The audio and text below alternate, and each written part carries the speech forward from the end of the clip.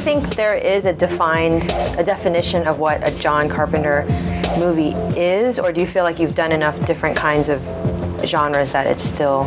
That's a really good question. I think there's probably an essential John Carpenter movie in the way that I tell a story and the kind of characters that I like to tell stories about. Mm-hmm. I've certainly made movies in my career that were done for various reasons, sometimes because I needed a paycheck, sometimes because I got a script that wasn't mine, but it had something appealing about it, if you know what I mean. There's something I'd like to try. But if you left on my own devices, yeah, it's pretty much the same kind of issues over and over again. There's usually going to get some action and violence and suspense and so forth.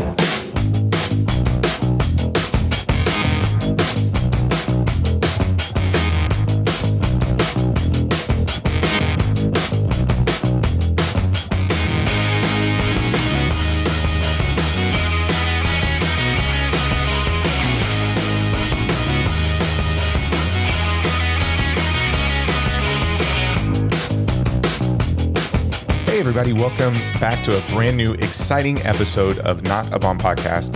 This is the show where we go back and talk about these movies that bombed at the box office and were just underappreciated by the critics.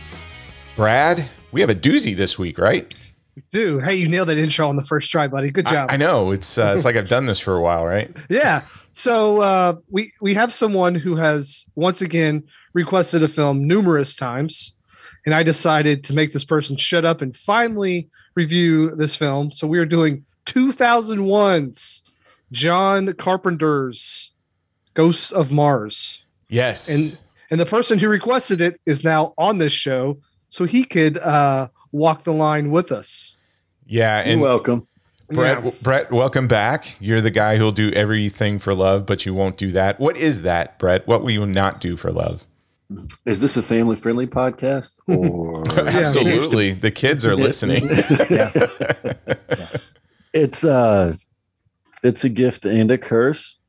This was a film that I remember very poorly after watching it this week. So I'll save my thoughts as we start to really dig into this one. Okay. Well, hey, we're talking John Carpenter, right? So we had to just make this a very special episode. And we wanted to have our very good Korean cool friend, John, back on the show. Brad, you're grimacing. Why? I don't know. Something about Korean cool just makes me feel uncomfortable. Why? He's Korean and he's cool. Yeah. Okay. Why? What's both of those things are true. It just makes me feel icky. You can't say that? You can say whatever you want, buddy. Go ahead. Am I getting canceled for saying Korean cool? No. Oh, okay. No. Can we just talk about Korean cool this whole episode and not Ghosts of Mars? Okay. John, how you doing?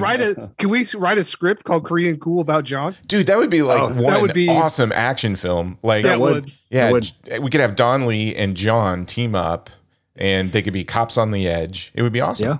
Yeah, actually, we might be related. Who knows? I mean, you do have a lot of very similarities, man. Throw in Sammo Hung in there too, just like no. Ooh, see, Sammo's not Korean though. Well, I'm just saying, like we need a fight choreographer. Oh, okay, yeah, he could do the fight choreography. I like it. Okay, yeah, down with that. Absolutely. So I was really curious about this. We're talking about 2001's Ghosts of Mars, and for whatever reason, it just hit me like there are a ton of science fiction films about Mars, either us going to Mars, Martians invading the Earth. You know, we've got two versions of Invaders from Mars. So I went back to kind of look just real quick because in my head I'm like, man, I think there are a ton of science fiction films that have to do with Mars, and oh my God, there are. Do you guys have any favorites? I don't know if Ghost of Mars would make that list, but when you go through the list of movies based on Martians, et cetera, or us going to Mars, there's just a ton of them. Do you have any that stand out to you? I would go The Martian. The Martian with Matt Damon. Yes. Okay. Red Planet's bad, right? I don't remember liking Red Planet very much, but it's bad, right? That's the Val Kilmer one? Yep. Yeah. Yeah. So that year in 2000, there were two Mars films. There was Mission to Mars, which was the De Palma film. And then Red Planet came out the same year too. Oh, you know what has a banger cast and is very underrated? What's that? Attack of Mars. You mean Mars Attack? Mars Attacks. Sorry, Mars Attacks. Oh yeah. So that's one of the films where the Martians are coming to attack. Yeah. Right. Okay. What about you, Brad? You have any like Mars movies that stands out? No, Mars Attacks is what I remember thinking that was pretty clever. And The Martian. I really, really like The Martian. Okay. Gang, gang. Yeah, exactly. All right, Let's John. do the podcast just like that. Just acting the whole way. Yeah. I think that would go over well. It'd be like artistic. I think it would get big downloads. My head will also explode if you make me listen to the old like boomer music. Boomer music. Okay. What are some of your favorites, John? Do you got anything that sticks out? Total Recall. That's the Oh one. shit! Yes, of course. Get Yes. your ass to Mars. Get your ass to Mars. Total Recall, and I'm probably one of those oddballs. John Carter. Yes, we did talk about John Carter. There you go. Here are some that I've always been a fan of the Angry Red Planet from 1959. I like the old classic, science fiction films from Mars. It, The Terror from Beyond Space, 1958, which John Carpenter, who's the director of tonight's film, is a big fan of that one. Species 2 actually deals with Mars with Natasha Henstridge, which we're going to talk about her tonight. Brad, I can't believe you didn't pick this one. Cowboy Bebop, the movie. Doesn't that take place on Mars? Oh, it does. Yes, you're right. You're right. Okay. Did anybody like, was it Doom in 2005? That takes place on Mars with The Rock? Yep. Nope. No? Okay. Keep on going. How about My Favorite Martian?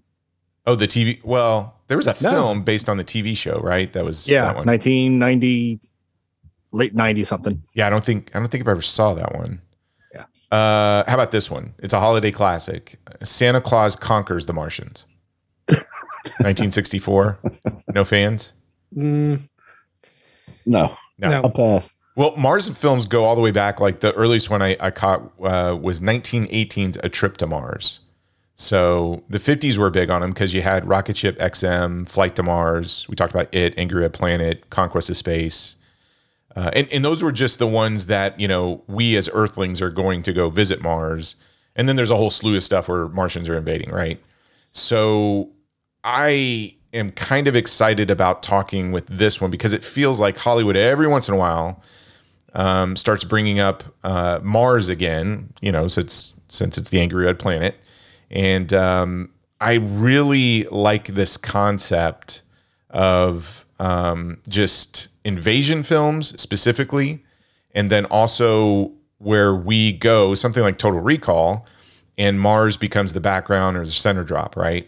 And we're going to talk about this film specifically and science fiction films from the 50s or 60s because there is a unique feel to this one, and there's a unique setup that has a big callback to these films.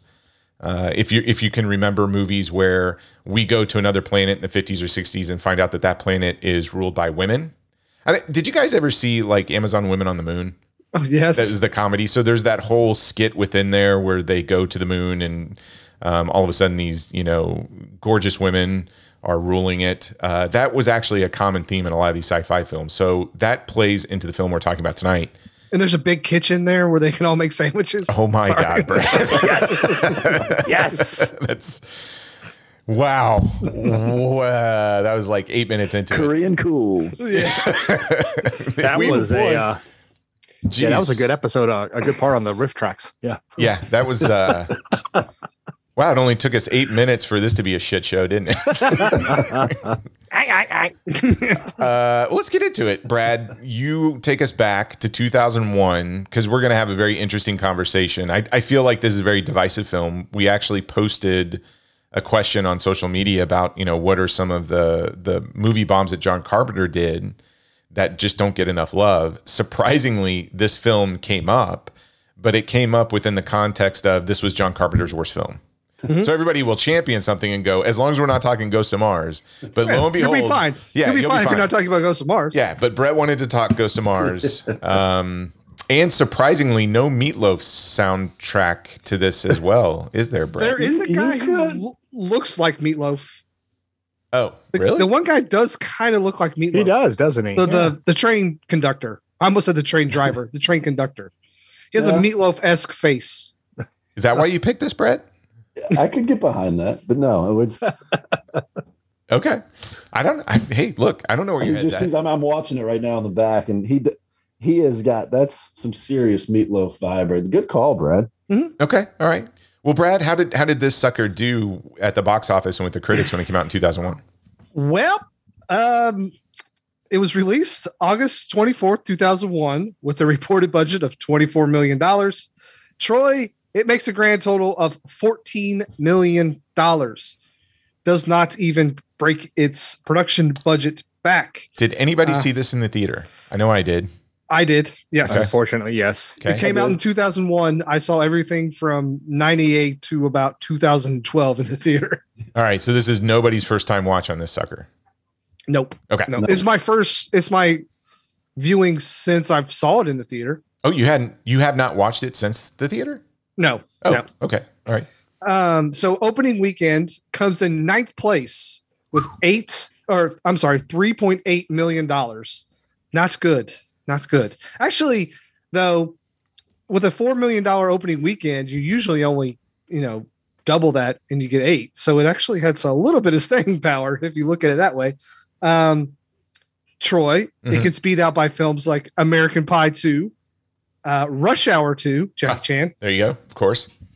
Jay and Silent Bob Strike Back, The Others, Rat Race, Summer Catch, The Princess Diaries, not to be confused with The Princess Bride. When I first saw that, I was like, Princess Bride, but no, Princess Diaries.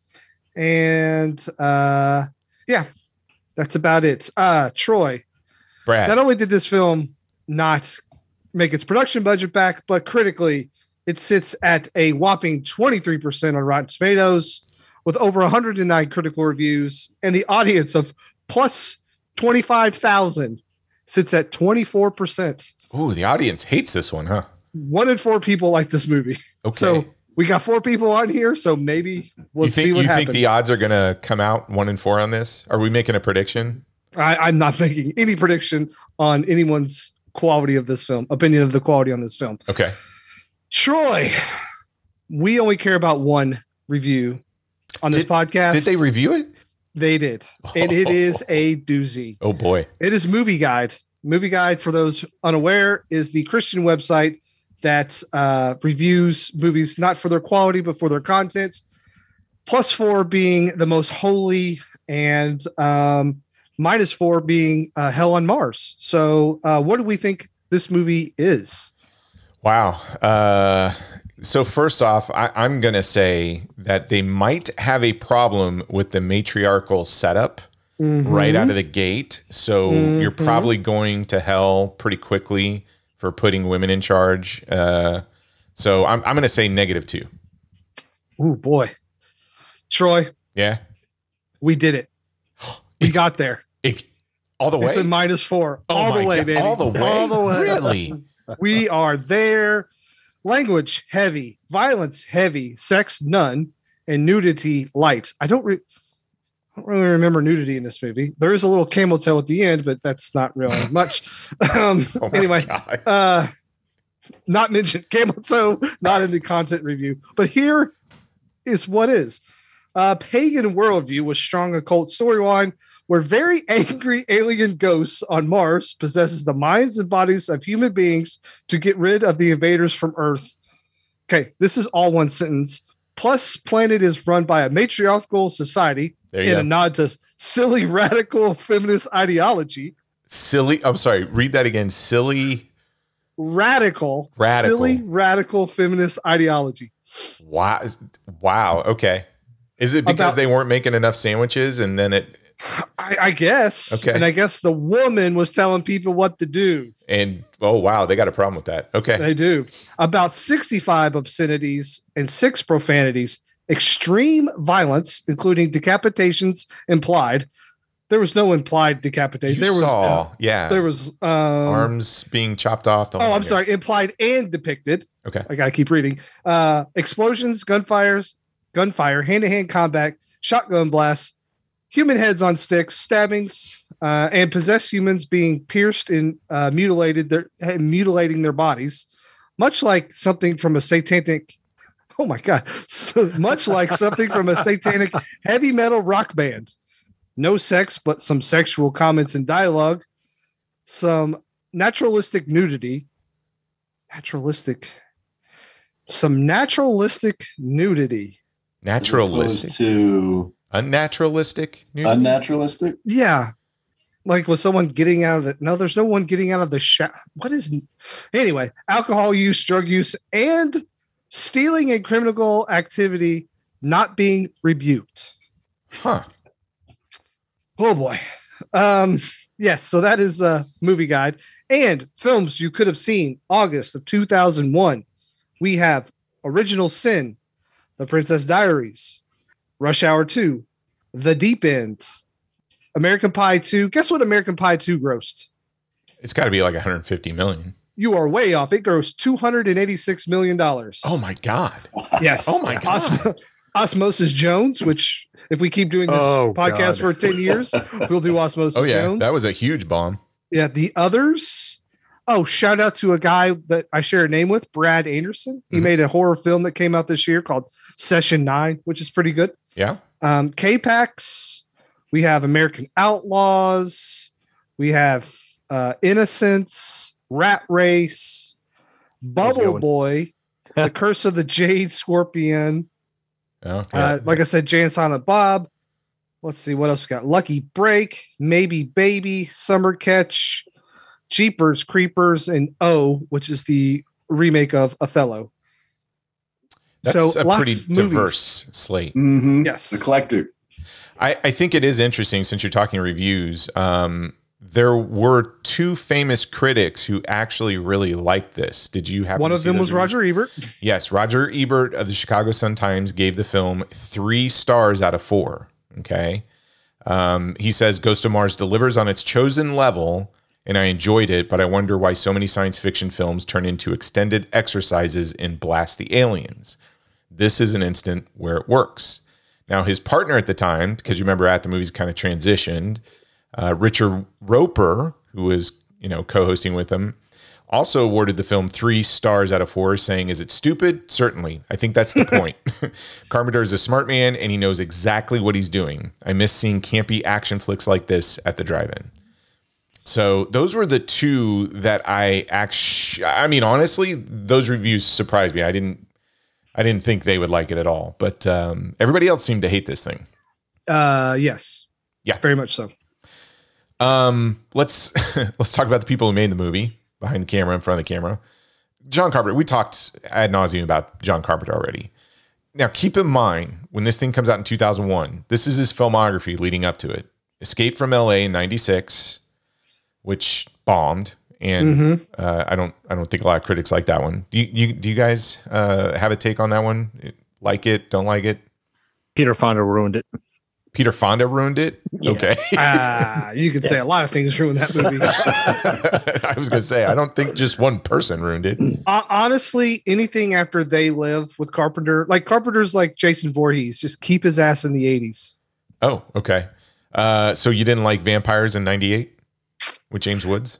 It was that one is more fun than this one. And yeah. That was I'll give you that one. What about you, Brett? You a fan of Vampires? Well, that's the funny thing is what made this Ghost of Mars so disappointing for me was that like 2 weeks ago, I watched Vampires because it's on Netflix and loved it. And I thought I did, years ago when I first saw it, really enjoyed this time around.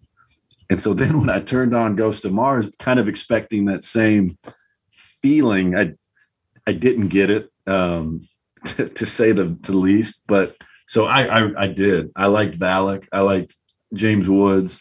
I enjoyed Vampires. Okay. Ghost of Mars 2001, and then he doesn't direct anything for theatrically 9 years, and then comes out with The Ward in 2010, which I think is another one that's been universally panned, and it really, I think if it did get released in the theater, it was very limited theatrical. Mm-hmm. The screenplay is done by John Carpenter and another gentleman named Larry Sulkis, who has an uncredited I guess, screenplay or writer credit on Village of the Damned from 95. And everything else this guy's done is mostly a few shorts and TV episodes. So I'm assuming most of the writing, fell on John Carpenter. The cinematography is by Gary B. Gibby. So he worked a lot with Carpenter on Prince of Darkness. What else did he do, Troy? What else did he do? We've done it. Yeah. Yep. We got Prince of Darkness, They Live, RoboCop 3, Body Bags, In the Mouth of Madness. This one's coming up. So the year of In the Mouth of Madness, he was also the cinematographer for Double Dragon in 1994. John, you were on that one, weren't you, with us? Yep. Yeah. There we go. Oh, yeah. He also shot Village of the Damned, Escape from LA, Vampires, and Ghost of Mars. So he is a longtime collaborator with John. Here's another name that has popped up on our podcast several times. Stunt coordinator Jeff Amata. Now, we've talked about him on Big Trouble in Little China, Double Dragon, I think Spartan most recently as well. Yeah. This guy's in everything. Wasted. Just want to mention real quick, special makeup effect artist Jake Garber, Robert Kurtzman, and Greg Nicotero. So at least from the makeup department and the special effects, you have some heavy hitters here, right? I think we can all agree there. Mm-hmm. Oh, yeah. Mm-hmm. Oh, yeah. Let's talk about the people in front of the camera, starting with the star, Natasha Henstridge, as Lieutenant Melanie Ballard. She comes on the scene in 1995 in Species. Yes, she does. Yep. Maximum Risk in 96. Now, this is the crazy thing. So if you look at her filmography from 2000 to 2001, there was not a part Natasha did not like. So here's her filmography. It Had to Be You in 2000, The Whole Nine Yards, A Girl, Three Guys and a Gun, Jason and the Argonauts, which is a TV miniseries in 2000, A Better Way to Die, Bounce, Second Skin. She did all those in 2000. And then does Ghost of Mars and Chili Dogs in 2001. I mean, she is a workaholic if you look at this period of her life. What do you think of Natasha just as a general actress? I mean, she's been around for a while. She's done a lot of TV, a lot of films. I don't know. I'll start with you, John. Do you have an opinion of her? Is she somebody that as soon as you see her, you get excited of what she's going to bring to her roles, or it's just, hey, this is another 90s 2000 actress, had a couple of films, that's it? Wait, we did say this was a family friendly episode this time, right? Just this one. Just this one. I thought so when I first saw her, what was it? Species.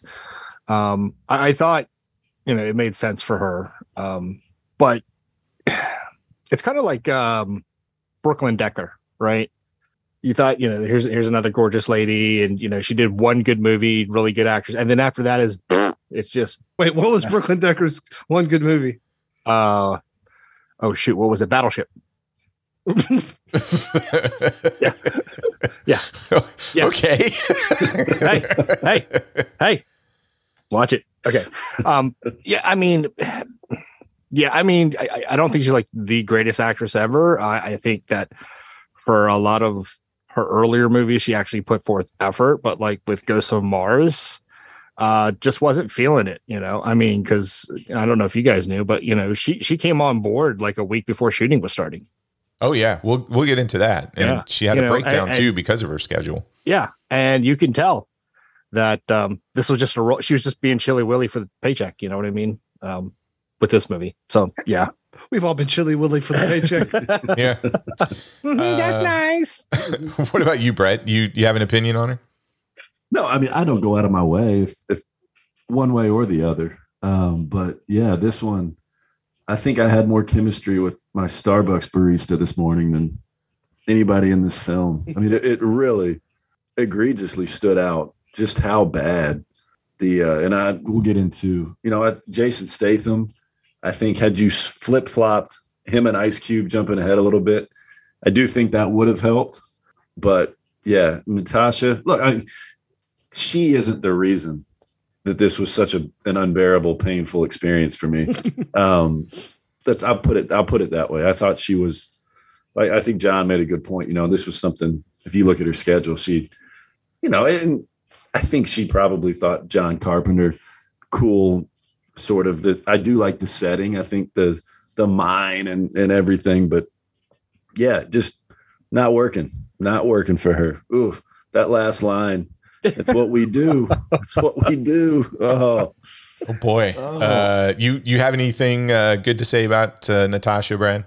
I mean, she's obviously a gorgeous woman, not the best actress. But I think she was smart enough to know that she was a gorgeous actor and knew that her time was going to be very short-lived, and she was going to work as much as she could while she was in the zeitgeist. And she did. From 95 to 2004, she was in like 20 things, and good for her. I mean, she got paid.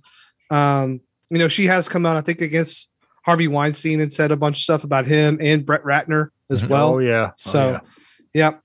So, you wonder about these actors who came out against Weinstein and maybe she didn't do things that he wanted her to. And so she was out, Ashley Judd has said a lot of things about how she wasn't going to play ball and she didn't get roles because of it. So, but yeah, she's not a good actor.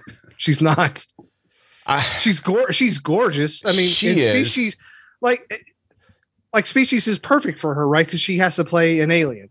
Like Schwarzenegger playing a robot is the greatest casting of all time because he's kind of a robot. So. Yeah, I can't defend her as like some great actress of our time. I mean, she's not going to give Meryl Streep a run for her money. I will say this though. I mean, she is. I'll probably be a little bit more kinder to her. I actually think she's a passable, serviceable actress.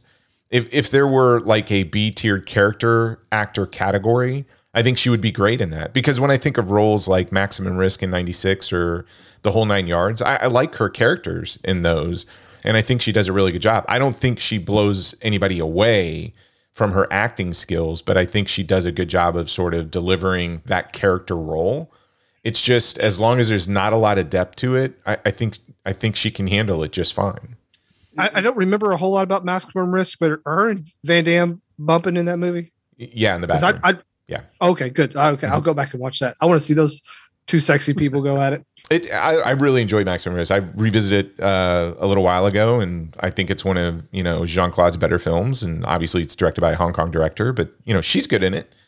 Okay. And I'd never. How do I say this? With Natasha Henstridge, you never get excited about her being in a film, but in all of the roles that I've seen her do, like bit parts, etc., I think she's very serviceable at that character. But I'm never looking at what she's doing and saying, oh, there's a lot of depth in there. But she's got some good comedic timing in The Whole Nine Yards. She got no help. I mean, the script did her no favors in Ghost of Mars, but to Brad's logic, so if her and Statham wouldn't have gotten interrupted, this would have been higher on your list than Brad, right? Like her and Van Damme, and yeah, there you go. Okay. I'd see Jason Statham with the thinning hair bang out with Natasha Henstridge. Yep. Well, let's talk about the other person in here. There's a couple of big names. Before we get to Jason Statham, let's talk Ice Cube as James Desolation Williams. He was the other person that kind of got top billing within this film. And again, if you look at his filmography leading up to this, he had Next Friday in 2000, so the sequel to Friday. He did Ghost of Mars, and then followed that up with All About the Benjamins in 2002. You have any particular thoughts on Ice Cube fan, or are there any films that you really like that he's done? Okay, I got to stretch my hip hop legs here just for a second because we don't get to talk about rappers very much. So Ice Cube in the late 80s, early 90s was one of the most influential people of all time, and America's Most Wanted. I remember listening to that after he left NWO, and you hear a song like No Vaseline, and it's like one of the greatest diss tracks of all time. And I miss things like that. But yeah, he's one of the, 25. I don't know where you put him on the list, but he's a very important songwriter for sure, and rapper as well. His acting isn't great. I think he's very charismatic, And I think when he does stuff like Anaconda, I like him in. Friday, I think he's perfect. Actually, maybe he's a little bit better than I give him credit for. Boys in the Hood is also God. Yep. Trespass. I love him in Trespass in 90 because he did Boys in the Hood 91, Trespass 92. Yep. If you look at his filmography, I actually think he's a pretty accomplished actor. I agree with you. Okay, so let's he just probably say has more everything charisma than acting. in like 2000, everything like before the 2000s is awesome. Anything after that, probably not. We're going to have to talk about a film on his. I totally forgot he's in this film. I mean, if we're going to end up talking about Biker Boys at some Torque. point, We got to talk about Torque. we have to talk about Torque. I love Torque. It is one of the dumbest films out there, but oh my God, is it so much fun. And he's in that. And he's great in Torque. But where do you land on this one, John? Yeah, I think he has range. I liked him in pretty much everything I saw, including it was just one of his best movies that I thought he did outside of Friday with Chuck Day, or Charlie Day. I'm sorry, I have a friend named Chuck Day, but Charlie Day. Fist Fight. Fist Fight. Was that the teacher one? Yeah. Mhm. Oh, I don't think I've ever saw that. You never saw that? No. Oh yeah, it was good. It was funny, and honestly, it's what I see in what he previously done. Like you said, being Doughboy, Boys in the Hood and stuff like that, and Friday, of course, Fist Fight. God, what was it? It's one of those things. I think he signed on to like this movie, to be the badass, but he came off more like Debo. In this movie than he really did about being Ice Cube. It just I don't know. He just felt out of character, out of sorts in this movie. But again, I think he's a very talented person. Of course, yeah, I loved his music, loved his writing. I do like his movies for the most part, but this one, it just for me, Ice Cube. Sorry, bud, just didn't work for me. Okay, Brett. I feel like when we're talking about the actors, you're just going to just dump on him because of this film, but take a step back for a second. Yeah, no. Listen, and think about Ice Cube as his filmography. I mean, where do you land on him? I like him, and now looking back, it's I think he was pretty damn funny in 21 Jump Street. Oh, yes. God, Oh, yeah, okay. that's Yes, right. right. Yes, That's right. I liked, and this was a divisive film as well. I liked him in Three Kings with George Clooney. Oh yeah, that was a good Three one. Kings is good. Yeah. So I mean, That's David O. Russell, right? Isn't that a early Yeah. David O. Russell Yeah. film?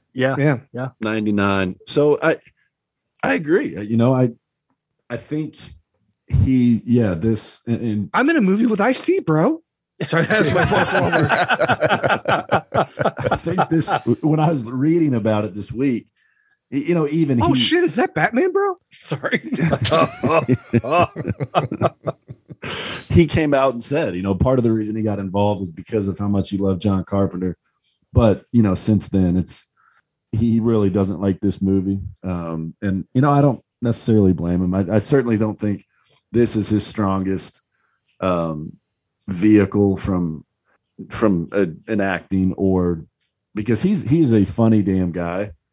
And I think had this film gotten more into that and been more of a sort of leaning more into just how corny, and I think he would have benefited from that. But where it tried to be too much of a straight action horror, it just didn't work for me. So does Ice Cube pick roles that are good for Ice Cube, or is he a good actor? Because I kind of agree with your comment, Brad, that he's got a lot of charisma. But when I look at his roles and I look at what he's doing in each of these roles, he's always good in them. Yeah. He's like a less good Will Smith. A less good Will. Okay. Yeah. I don't know. I mean, he right along with Kevin Hart. I thought that was like a really Jesus. If he had that persona in Ghost of Mars, yeah, I probably could have saved it a little bit. But yeah, I mean, again, he has such range from what he does that I think he is a good actor if he doesn't have the role of, hey, be a hardcore gangster guy. You know what I mean? But like even at this time, like all he had to do was pull in on his Ice Cube persona as like A badass. white suburban mom's worst nightmare, and it would have been fine. But in Yeah. this movie, he fails to do that. Right. Okay. Well, speaking of somebody else that I think now at the time this film came up, he wasn't a big name, right, or a big draw, but we're going to talk about Jason Statham. That's how Cameron would say his last name when he was starting. When he I discovered seriously him. thought that's how you were going to do it. I know your last name deficiency, but wow. Yeah, no, I thinking- always remember that because when Cameron first discovered him, he's like, "Really, I really like that Jason Statham guy." And I'm like, "Oh yeah, Statham, he's really good." Really, Pot? You're going to go after the kettle like that? Yeah, yep. Okay. No, hey, Okay, that's what we're doing. we call him Jason Statham in this house. But so he did Snatch in 2000, Ghost to Mars in 2001, and that same year he does a film with Jet Li called The One, as well as Mean Machine, which is a remake of The Longest Yard but with soccer. And then the next year, I think, is where he kind of hits it big with The Transporter in The 2002. Transporter. Yeah, that's kind of his big breakout role, I would assume, because he was guy on the poster, Yes. leading guy. I mean, he had a good run up too there. I mean, he's doing, does. the Guy Ritchie film, stuff like that comes into. Oh yeah, Lock, Stock, and Two Smoking Barrels. Yeah, it does these genre films, and then boom, Transporter. It's a huge hit, and obvious, and he is one of those actors that I got to be honest. I can't say he has the greatest range. I do think he's somebody who picks roles that are good, that are a good fit for him. Something that won't be on the show, but is a fantastic film, is The Wrath of Man, which again is him kind of parting with Guy Ritchie. Awesome. That Awesome movie's movie. fantastic. Yeah, but it was really good. I do think he has a little bit of range, and he like Spy, the Melissa McCarthy film. The best, Dude, he's the best part of Spy. he's the best so thing of good that at Spy. film. But he's one that I absolutely love. Like, that is a name. The minute that it's on the poster, or I will definitely see it. I will always see a Jason Statham film. Jason Statham, yes. Statham, yeah. One movie I thought I was wanted to like way more than the actual end product came out to be was The Meg. I thought The Meg was going to be awesome. Yeah. Turned out it was kind of a snooze fest. Yeah. Brett and I and Charlie, did we rent out a theater for that one? Did we? No, rent that it was out? too early for. No, that was 18. No, I We was went going to and say we went Meg and saw was it. pre-pandemic. Did we? We might have gone and seen that at a Horror Hound, didn't we? I thought we saw it somewhere, but yeah, we did. We left the Horror Hound and went to go see that. Anyway, so yeah, Statham's great, man. Like, I think he's great.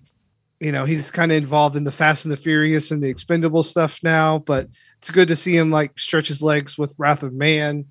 So yeah, so maybe we'll get another mechanic movie out of him. I don't know. We'll see. I think The Meg is getting a sequel for some reason. Yeah, Chinese Money. It did really well. Yeah. Couple other names. We've got Clea Duvall. Well, hold on. Yeah, go ahead. How could we talk about Jason Statham, and not mention one of his better movies with the great Jet Li? We did. We brought up the one. Oh, War. Yeah, War. Oh, War's good. War is one of the films that I think the first time I saw it, I was a little lukewarm on. Yeah. But multiple viewings, I really enjoy that because it's a little bit more brutal. Yeah. And hardcore. I've come to really appreciate that one the more I watch it. Yeah. All right, continue. Okay. We've got Clea Duvall as Officer Kincaid. I remember she's been in a lot of stuff. The Faculty is the one that jumps out to me. She was so cute. Yep. Oh my gosh. We've got Joanna Cassidy as Dr. Arlene Whitlock. Now, Brad, you know her from one of your favorite films of all time, right? Blade Runner? Yes. Okay. Blade Runner as Zora. Zora, yeah. Yep. I love. So this actor, this is what he's known as. If you look up the cast and everything, Richard Citrone plays Big Daddy Mars. So he's the main villain, right? Most recently, he starred in Army of the Dead. Our good friend Jose, one of his favorite movies. He plays the role of Zeus. I don't know who Zeus was. I try to forget everything. Yeah, me too. And last but not least, the queen of cinema herself, Pam Grier, as Commander Braddock. Now, man, talk about a film resume. We could sit here and show a lot of love for like the early 70s films like Coffee, Foxy Brown, Friday Foster, Mars Attacks. She worked with Carpenter on Escape from LA. She had a resurgence in a career with 1997's Jackie Brown, which, you know, I'll go on record is one of my favorite Quentin Tarantino films. She does Ghost of Mars in 2001, but she also does another film in 2001, Bones, which was a horror film, which I kind of enjoyed that one. Snoop Dogg. Yeah. D-O-double-G. Who was at the Horror Hound when Pam Grier was there? Did you were there, Brad? Were you there, Brett? Was it? I don't remember. I can't remember what I did this past Friday. I don't know. Has anybody met her in person? Yeah, I met her with you. Oh, that's right. Yeah, we did. I have never been starstruck. There's two people that I was pretty starstruck. Jim Kelly was one. Pam Grier was the other, and I could not get a complete sentence out in meeting her, and I just fumbled around. But she is one of the nicest people ever of all time. She was a huge hit at Horror Hound, and I got to say she's one of my favorite actresses of all time. I don't know where you guys land on her. I feel like anything that Pam Grier did, especially in the 70s, 80s, 90s, well, hell, anything Pam Grier does, I'm going to watch. But I don't know if you guys have that same kind of love for her and her work. I actually think she's one of the best actresses out there. No, agreed. I'm surprised she didn't hit you after you said "me love you long time." But yeah, that's that would be a complete sentence. I couldn't even get that out. Her response to me was, "Wow, it must be the perfume today," and I'm just like, I was making Martian sounds. Yeah. No, she's a phenomenal actress. I loved her in every single thing she did. She really takes her roles seriously. She knows her sexuality is brought to the screen, but it's not like she relies just on her sexuality. She really brings life into the characters, and in anything she played, she really brought that character to life. And like you said, Foxy Brown, her resurgence, that was one phenomenal movie. Just absolutely loved her in that. Scream, Blackula Scream. Oh yeah. Oh yeah. That's right. No, she's had just, if you go through and look at her entire career, it's pretty spectacular. She's gotten so many accolades, it's ridiculous. And I think for female actresses, I mean, she was a pioneer. Especially she still influences actors today. I mean, yeah. Look at all the stuff that she did, and like Beyonce has kind of stolen that whole thing in a way. Oh, don't eat. Oh, I'm just saying. True. I mean, you take a look. I mean, oh God, what's a movie? She played Fort Apache, The Bronx. Oh yeah. I mean, just from that alone, I mean, she's just amazing. In the 80s, she would pop up in these, and even 90s, these action films. I mean, she was in Above the Law with Steven Seagal, and she holds her own against him. So. What? No? I thought Brad was going to go Steven Seagal mode. You mentioned I'm the name. doing it, man. I am above the law. So let's talk about production development. Brett, you talked about this a little bit. I did not know any of this stuff. Michelle Yeoh and Famke Janssen were the first choices for the role of Melanie Ballard, but they turned it down. Okay. Then, speaking of which, Joy, let me sidebar real quick. Did you see that interview with Tarantino? Which one? About Michelle Yeoh?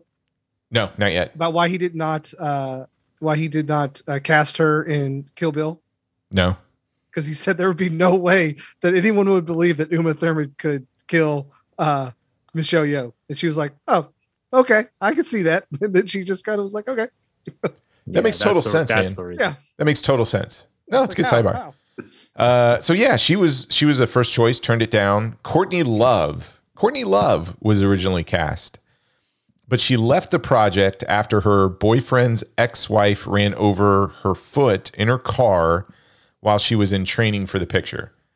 I'm sure drugs were not involved at all. I guarantee they weren't. So Natasha Henstridge replaced her.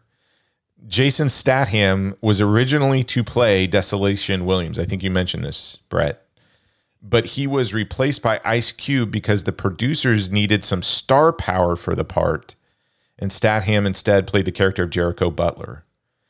Filming began on August 8th of 2000, extended through October 31st, but production had to be shut down for 1 week when Henstridge fell ill due to extreme exhaustion, as she had just done 2 other films back to back before joining production at the last moment. She was carrying this movie on her back for a week. I mean, she was working like crazy, so it's nuts. I mean, and we just talked about her filmography kind of leading up to it. I mean, she was in everything, right? So she probably never had a day off in that like decade. Much of the film was shot in New Mexico gypsum mine. The pure white gypsum had to be dyed with thousands of gallons of red food dye. It's Romani mined to recreate the red Martian landscape. And here's the thing. So Carpenter did this film, didn't direct again, theatrically for 9 years. He had basically said that after the movie's failure, he had become really just sick of Hollywood and was determined to leave it for good. So he credits this film as the movie that kind of broke him. Yeah, and I think the Xbox came out around this time too, and he was like, "No, this thing's cool." I know a long time this was rumored to be the third Snake Plissken film, but I think he's come out and said, "No, that was never the case." Yeah, that you'll see some of the trivia on that about being another. And apparently, when he was writing this, he had no intention of turning this into like Escape from Mars or whatever. Well, I am super curious to jump into everybody's thoughts. I tell you what, we're going to take a quick break. Since, we like playing commercials now, we're going to go ahead and play a quick commercial. But when we come back, we're going to find out how this falls in terms of opinion. Would you say, Brad, 1 out of 4 like this film? Yeah, 25%. 25% like this film based on, viewers going out to all these websites and giving their opinion. We'll find out if it's 1 out of 4, if it's 2 out of 4. Maybe we all like it except for Brett, and we're batting at 75%. I don't know. We'll find out. But stay tuned. We'll be right back. Time for refreshment. Refreshment. For your enjoyment, there's hot, fresh popcorn, tempting, delicious hot dogs, and so many kinds of ice cream. And, of course, sparkling, delicious, ice-cold Coca-Cola for everybody at the refreshment counter now. Remember, your favorite snack will taste especially good with world-famous ice-cold Coca-Cola.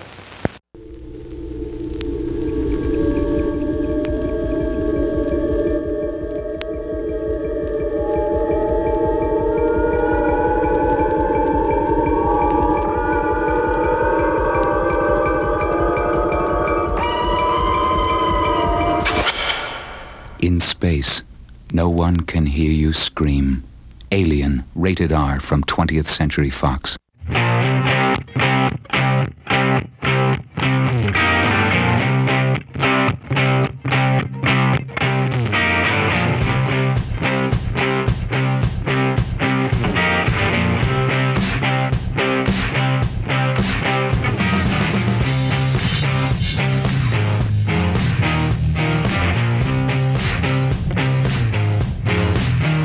And we're back. Okay, let's get into this. Thoughts on the film. Brett, you picked it. I did. You picked this thing a while ago. I feel like you were begging us to talk about this last year, or maybe the last time you were on the podcast. I can't remember. But you were really repping hard for this film. We added it to the list. Mm-hmm. And here we are talking about Ghost of Mars. So what's your initial impression on this thing? You got to revisit it, obviously, based on some comments you made beforehand. I think you have a, I don't know, is it a negative opinion or? Yeah, so apparently I remembered this as being a lot more tongue-in-cheek than it was, and also embracing that aspect of this genre more than it did. About halfway through this most recent viewing, I actually started sweating bullets because like, oh shit, now I got to jump on this podcast and defend why I wanted to talk about this film. But I will say this, the things that Carpenter has always done well show up. I think the soundtrack, I actually do really like the soundtrack. I think that the heavy metal guitar is kind of badass. And obviously I think Carpenter does that as well as anybody that's ever directed films, when he will oftentimes score his own films. And like I said, I do like the setting. I think, in fact, the opening scene of the movie, I started before I even looked at kind of the backstory. I thought this would make a really cool Snake Plissken because it reminded me of that feel.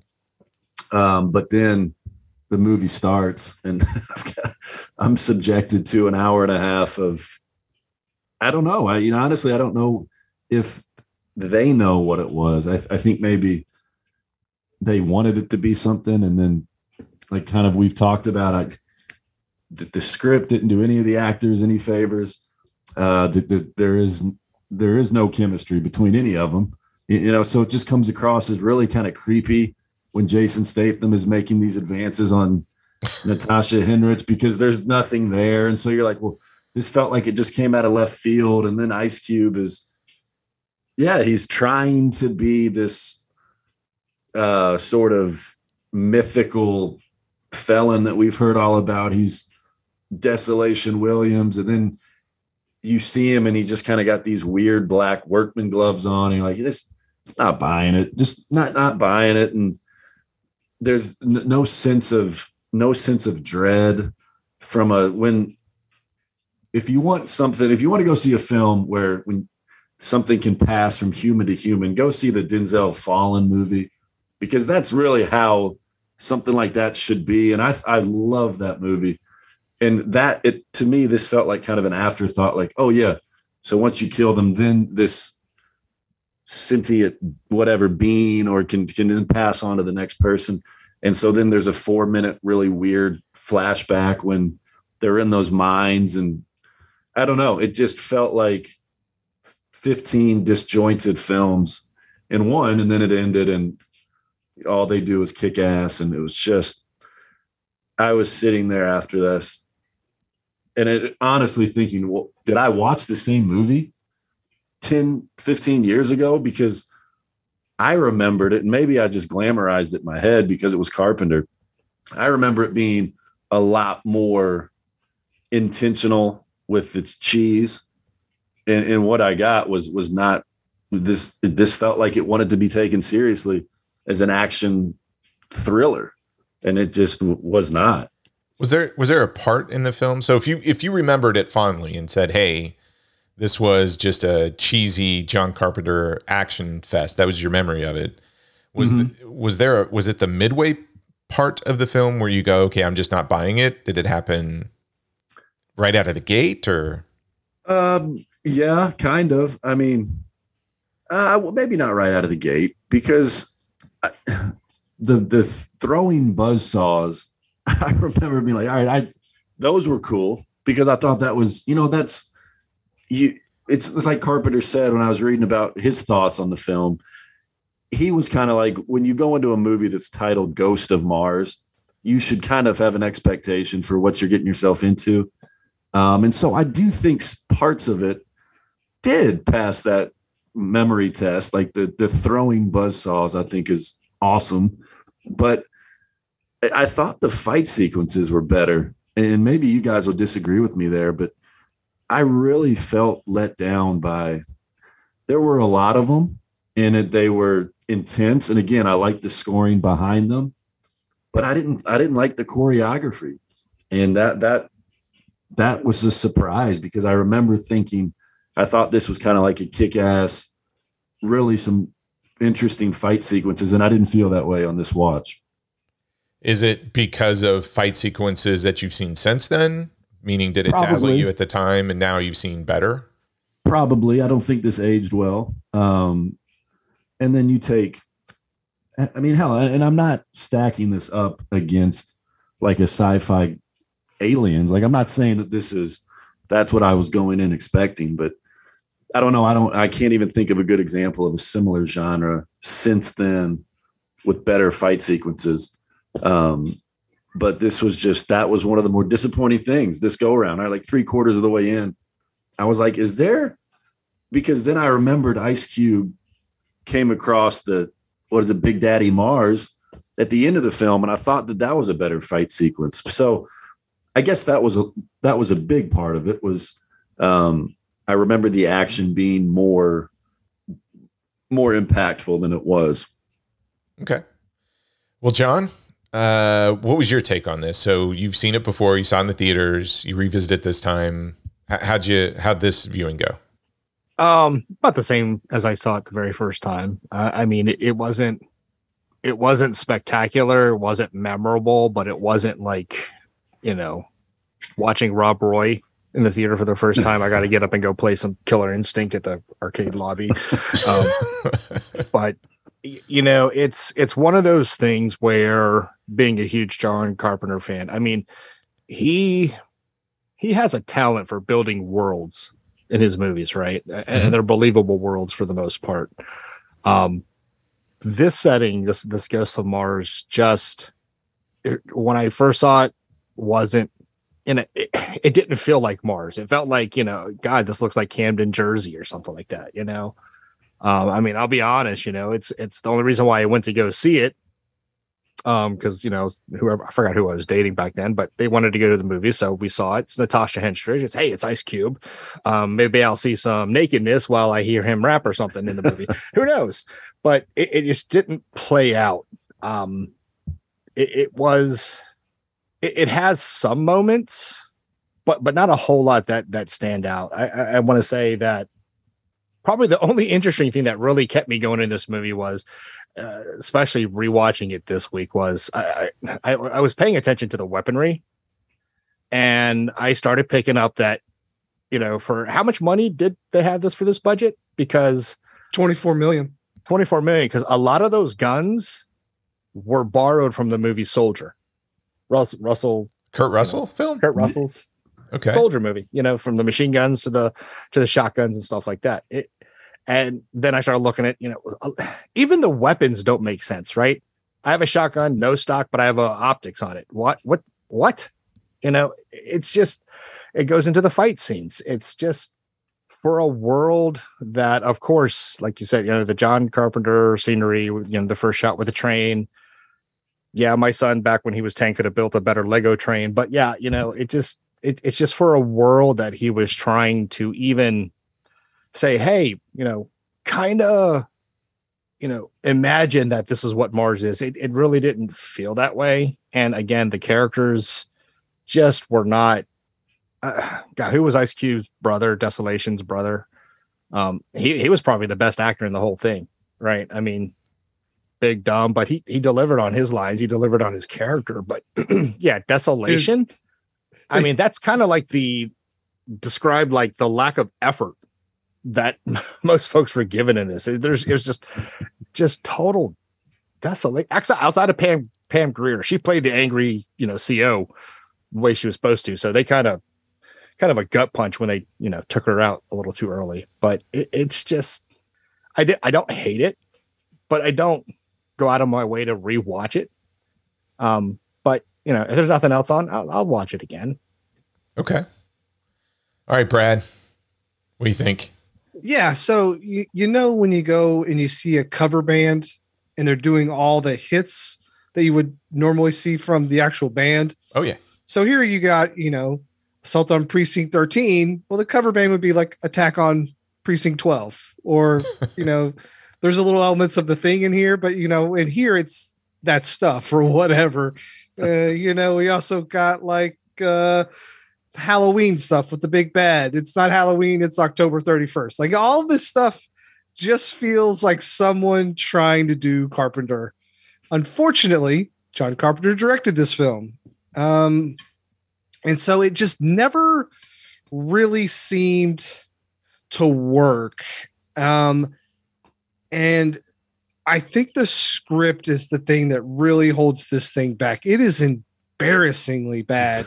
Some of the lines that they are forced to say, I feel like they all needed raises after this, because it was like, you put me through one of the worst scripts of all time. Raises? Yeah. Well, no, I mean, because they earned their money, because some of the stuff they had to say was embarrassing. Statham has some of the worst lines I've ever heard a character say in a movie. The last 4 minutes of this movie is atrocious. And then, so suspense in this movie is there's never any suspense in this, because they lead with the opening scene of her coming into the board, whatever, talking in front of those people. Well, we know she's going to be talking about the past and she's there in the future. So obviously she lives. Like there's no sort of tension at all. They just threw that out the window. And she's the only one on the train. So we know that she was probably the only one to make it. So when she and Ice Cube are on the train at the end, you're like, he's not there at the end. So he's leaving at some point in time. And of course it all plays out. They kind of build up this big bad Martian guy, but he really isn't that badass. I will say there is one like 4-frame, I don't know. Well, it's 24 frames a second. So 48 frames in this movie that I thought was badass. It's when what's her name gets her head cut off with saw out of nowhere. When it just comes in and just clean decapitation. I was like, oh shit. That was the only kind of reaction I had during this Which movie. was disappointing because she like zigged and zagged and dodged the first two. And then she can't shoot a gun. Like I'm not very proficient in shooting guns, but she holding those guns, one of her wrists was like super limp. I'm like, that's not how you shoot a gun. I think Ice Cube taught her how to shoot or something. Yeah, whatever. But I will say the soundtrack is like straight out of like Doom. Like, what are we doing with this Doom sound? Like, I get it. Doom was like on Mars, and like you look at some of the credits on some of these songs, you get Buckethead and Steve Vai and Robin Fink, and the guy from Anthrax and all this stuff. So you get these like guys that are really proficient in playing guitar and all that. None of it works for me. It just all feels like someone watched a bunch of John Carpenter films and threw it all together to make one. And I could see why this would leave out of kind of a sour taste in Carpenter's mouth, because he had made some of the most influential films of all time. And then it's kind of sad watching your heroes kind of deteriorate. Like, I don't know what it is with some directors, and all directors kind of do this. Like we're seeing it with Spielberg. Like these guys made some of the greatest films of all time. And then at some point in time, they can't do that anymore. And it's sad. And I think that's kind of why I respect like Tarantino. It's like, no, make 10 and leave. And because at some point in time you lose it, and it's better to kind of get out before you start to lose whatever it is. I mean, Carpenter suffered from it. I mean, his last two films are The Ward and The Ghosts of Mars. And I think they're both extremely disappointing for the type of caliber film that he put out over the 30 years before that. So it's just kind of weird to see directors just not have it anymore. And maybe it's like not having the drive or whatever to make something like Halloween or Big Trouble in Little China or whatever it is. But this is not it. This is not a movie that I would ever watch again. I will be perfectly honest with you. I put this in Friday night and immediately fell asleep. Like it wasn't 15 minutes into this movie and I was having a hearty nap. So I had to watch it again on Saturday night. And I will tell you, I did not like the first 15 minutes the second time either. So I almost watched this movie standing up so I wouldn't fall asleep. So wow. Yeah, it's not good. It's not good. I mean, yeah, I would have to agree to what you were. I think you're kind of hitting it on the head. Well, let's just go ahead and get it out of the way. The Ward was John Carpenter's warning to Johnny Depp, but neither here nor there. But after In the Mouth of Madness, which I thought was brilliant, suspenseful drama. I mean, it was John Carpenter, right? But then it just slowly started. What was the one right after that? Village of the Damned, and then Vampires. I think he went, a little tongue in cheek, doing that. And I think you went. I think you're hitting it kind of on the head, Brad. I mean, Memoirs was not very good either. No, it wasn't. But you know what I mean? It's like after that, it's like the energy that Carpenter had, the gusto to really put himself into. Again, building that world, making it, really, this is John Carpenter's thing. It like you said, it's kind of like slacked off. Well, I think it kind of goes to show that creativity is not infinite. Yeah. Oh, agreed. Okay. I feel like from Dark Star being 1974, which was really a student film that gets turned into theatrical, right? So you can count that as his first film, but it's really a short film that's turned into, I guess, a theatrical film. His first theatrical film, 1976, Assault on Precinct 13, which more or less for him is a Western. It's a remake of, was it Rio Bravo? Which, El Dorado is another variation of that. Mm-hmm. And this film, it's like Rio Bravo's meets Night of the Living Dead, right, or something like that. Assault on Precinct 13. Uh-huh. No, it's criminals. I mean, no, I know, yeah. but I'm saying the inspiration. I think I read it's Rio Bravo and Night of the Living Dead are the inspiration for that movie. Yeah, but through and through, Carpenter is a Western fan. Mm-hmm. So, Assault on Precinct 13. I mean, this one, I believe, if you were to take a step back, because what I've been trying to figure out on this is, if there were no credits, would you even know this was a John Carpenter film? Now, based on your guys' assessment of it, it's everybody's going back to all these other John Carpenter films and Halloween and all this other stuff, and they're borrowing from it. But if you never saw the credits of who did anything behind the camera, the question becomes, would you be able to tell this was a John Carpenter film?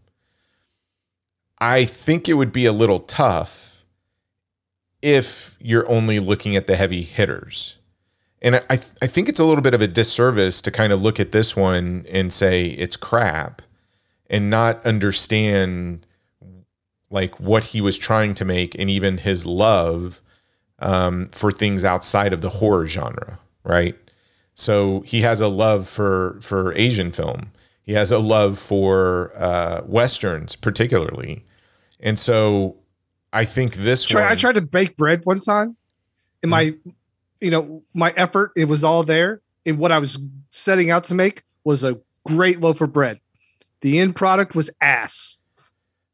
I'm just saying, I don't care what you're setting out to You're make. not a baker. So John Carpenter is a filmmaker. So the standard should be a little bit higher. And here's the thing. If it's an action movie, first and foremost, it is not a horror film. It's not even really that much of a sci-fi film. It just takes place on Mars. And I think Mars gives you the added benefit to get as close to a desolate Western type setting in the future. And it also allows you to save money on no lighting because you're going to shoot everything at night. Sure. But you got a mining town. You got all the classic Western tropes as a result of it. Now, it is an action movie with on paper, I think, hindsight, a pretty spectacular cast. Pam Grier, Jason Statham, even Natasha Henstridge at that time, but Ice Cube. So you got a pretty spectacular cast who does a spectacular job at turning in the most wooden performances you'll see in the early 2000s. I agree with that. There's zero depth to any of the characters. And saying each one is a stereotype is probably giving too much credit to the acting range going on here. But it works for the level of filmmaking on display here. There's no complexity to the screenplay, zero. Nothing really knocks you off in terms of visuals. The mutilated miners that are kind of being possessed by ghosts are interesting, but it's not shocking. And again, your landscape is just a recreation of a Western mining town, more or less. The action choreography, I'll say this about the choreography, it's competent.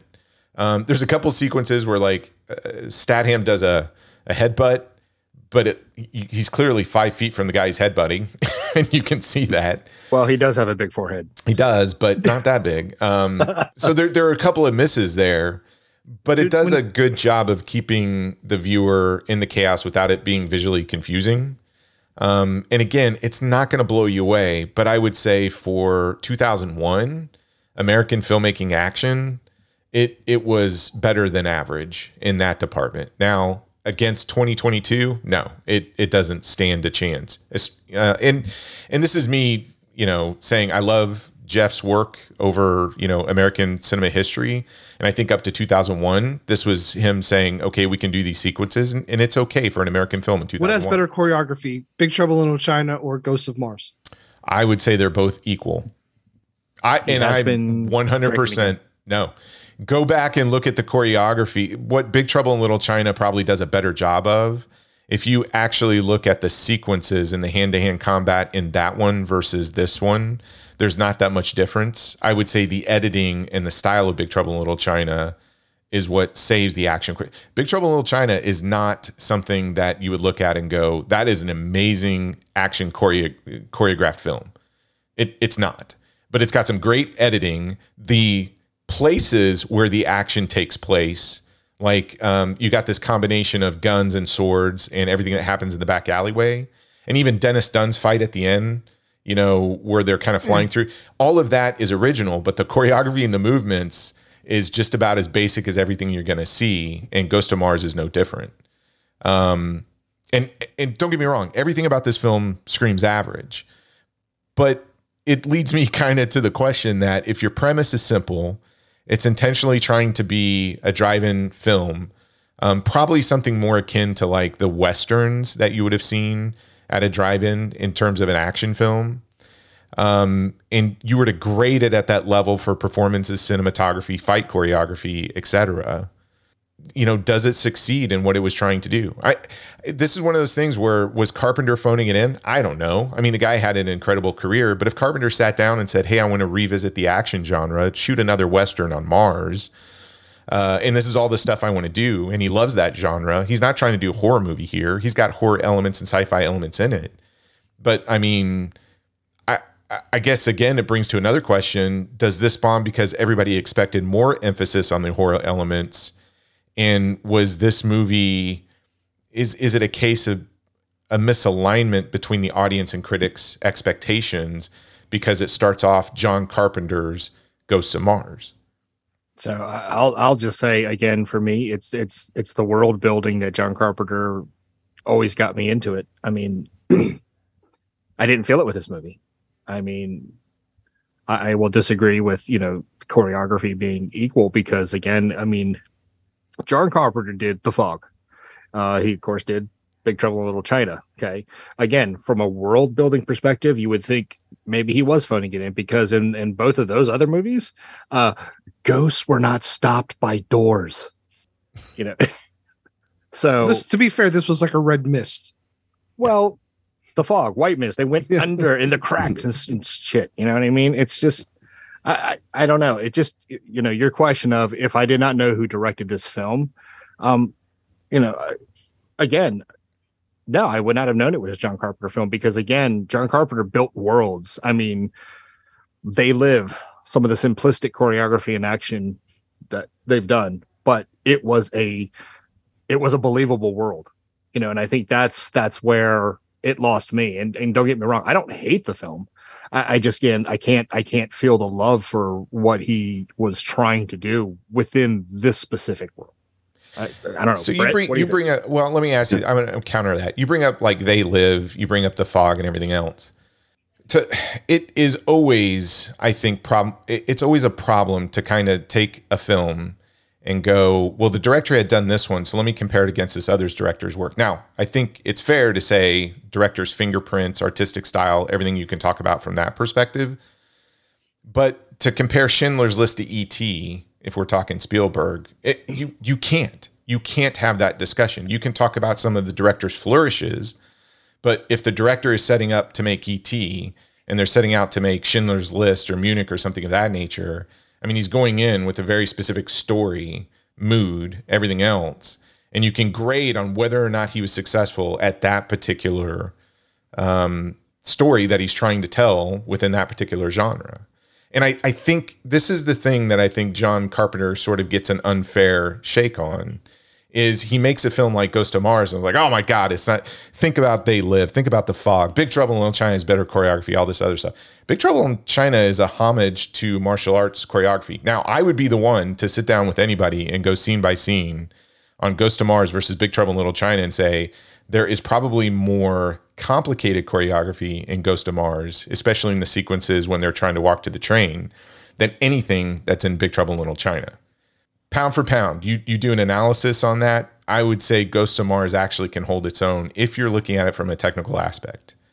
Again, if you're trying to do a martial arts film and it's set within that martial arts universe and you have that style and everything else, that's what brings the flourishes to it. But he's making a martial arts film. If he's doing The Fog, he's doing a ghost story. If he's doing Halloween, he's doing a slasher film. If he's doing In the Mouth of Madness, he's trying to do some type of variation of the Cthulhu mythos, right? If he's you want to know the director's thesis statement before they make a film? I don't even know the director's thesis statement. I need to kind of walk in and kind of go, okay, what am I watching here? And if I go, okay, it is about a group of cops who are going to get a criminal, and it's an escort movie, right? And at the end of the day, you've got ghosts on another planet that are inhabiting the miners of a town. I'm at that point going, okay, I'm not really looking for realism here. I'm just looking for, at that point, a genre type film. And so the director has already laid out his thesis just in the premise of that setup. So then you come down to it and go, okay, he's making an action film, which is almost a callback, let's say, to the Western genre more than anything. Does he succeed on that? And I would say, yeah, he does. And the kind of where, I agree with what you're saying about how I think Carpenter approached making this film. Like, where I would kind of disagree is that, for me, and I don't know probably the historical aspects of Westerns. I would consider myself a fan of the films. But I think some of the best parts about Westerns, when I think of Westerns, one, you have to have that, the lone gun who, so for another escort film, just take 3:10 to Yuma, for instance, obviously a much different film, not comparing the two, but you have that character who they're escorting. You believe, you buy into that character. And again, I'm not bashing on Ice Cube like it sounds like I am, because you can't take any of these things mutually exclusive, because Ice Cube, again, was given no favors with the script. The people around him aren't doing anything to build up his character. Where I think the problem was that if it was a Western, I would have loved for that character to be better. And I think Ice Cube was then miscast if that's the direction he wanted to go. Whereas if he'd have taken, again, if he had sort of strayed away from the Western and went more towards just the pure, hell, even you look at vampires, James Woods, his character, you feel like the fun and there is some. With Ice Cube, he didn't really get a chance to stretch. Like John was saying, I don't think he was ever given the opportunity to show his range. He was just trying to be something that didn't work. And so I think that's where I read what Carpenter said about the paying homage to Western films. And that's where I kind of lost it, because I didn't see or feel any of the tropes. Like when I think of Western, other than the isolated mining town and the long shots of just like the abandoned streets. And I saw that, but does that make sense? It does. And what I would urge you to do is, go and look at all of the Westerns that influenced John Carpenter. I don't think 3:10 to Yuma would have made that list. I think if you go back and look at some of the Howard Hawks stuff, I think you will find more similarities in those films that he's pulling from in this one. It would be the same as like, hey, I don't see anything from The Good, the Bad, and the Ugly here. I don't. The cool thing about Westerns, I mean, Brad and I have talked about this on various shows, is they do borrow heavily from the samurai film. Obviously, they've influenced each other, right? And there's nothing more American than the Western film. But the cool thing about Western films is you can have the lone gunman, but you can also have the Magnificent Seven. You can have High Noon. You can also have Rio Bravo. You can have comedies. You can have very serious, dark horror movies in that genre. Westerns can encompass everything. Mm-hmm. But when you start looking at these sort of Saturday matinee Westerns, and even, some of those that were done in the 50s and 60s, if this were sort of a Schlocky's 50 or 60 film shown at the drive-in, I think it would have played way better in that time frame than something in 2001. And I think it would have actually played a lot better if this film were done earlier in John Carpenter's career than it is now, because I do think, to John's point, people get caught up in everything that he's done up to this point and then come to something like this in the Ward and go, oh, it's so disappointing. I think he set out to make a specific film and he did it. And is it the best thing that he did? Absolutely not. But does it scream average? Sure. But I still think it's kind of a lot of fun. And if you take it for what it is, at everything on face value, and I agree with you, the script doesn't do any service for anybody in here. But I would also go on the record to say that Ice Cube, Natasha Henstridge, Jason Statham, all of them, they only benefit in their performances when they have a really good script. Give them an average script, they're going to be average. They're not great actors or actresses. They're average. So give them something average, that's exactly what they're never going to elevate the script. So there's nothing in this that is going to elevate the storytelling outside of maybe the director. And if the director says, hey, I'm going to make a simple escort movie and it's an action film with a lot of Western motif behind the scenes, that's why I can enjoy it. I can totally understand where you guys come through, because I have big issues with it. Like my biggest 3 complaints of the film is this mid-scene dissolve that he does, where people are walking in a scene and then it kind of dissolves and all of a sudden they're sort of farther along in their walk. He does that way too many times and it's just annoying as hell. Jason Statham running around trying to put his penis in anybody, that gets old. That or unlock doors. Yes. Or unlock doors. Still not good. And the other thing that really is kind of frustrating is and I agree with you in the tension, the story is one big flashback that has multiple flashbacks within the flashback. And it's Inception. A character wanders off and comes back to tell people what they saw, which kicks off a flashback. And it's unnecessary. Like my biggest problem is not the script per se. It's the story is very simple. They tried to take a simple story and make it complex by doing all these different flashbacks and moving things around from a chronology standpoint. They should have just told the story. But those 3 things aside, I still had fun with it. I enjoy it. I mean, but I enjoy it at the most basic level possible. Like this, to me, would be a great film to watch at a drive-in. And just go, hey, I'm just watching action mayhem, and there's a couple of cool decapitations, people. The makeup effects look really cool when they do the focus on it. The action sequence is early 2000 action, which is pretty good. And I do like the action that kind of takes place on the train sequence. I think that's where the highlight of the action occurs. But I don't know. I actually think people beat this thing up unfairly. And I don't think it's as bad as what everybody says it is. Yeah, well, hold on, John. Go ahead. Hit me, Brad. Go ahead. I respect everything you said. Now, when I watch a movie, it's nice to know what was the inspiration. What were they going for? What were what were they setting out to make? What was their final product that they wanted to make? I only care what I see on the screen at the end of the day. Mm-hmm. And when I see something and it's like putting me to sleep and wooden actor after wooden actor giving wooden performance, and I don't even care that this movie is like really joyless and kind of like there's no real humor in it. Like there's attempts at humor with Statham, but nothing really terrible storytelling. Like the way they structured this story is atrocious. I just feel like it's kind of amateurish the way they do it. I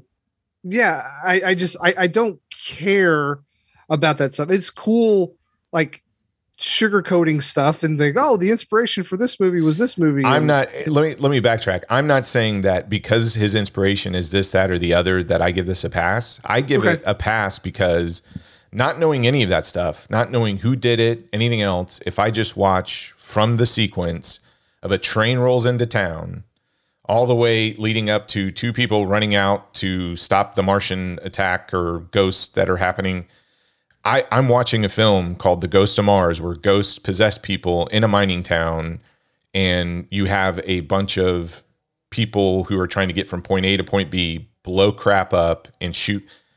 I think it works fine at that level. I think it works great at a Saturday matinee.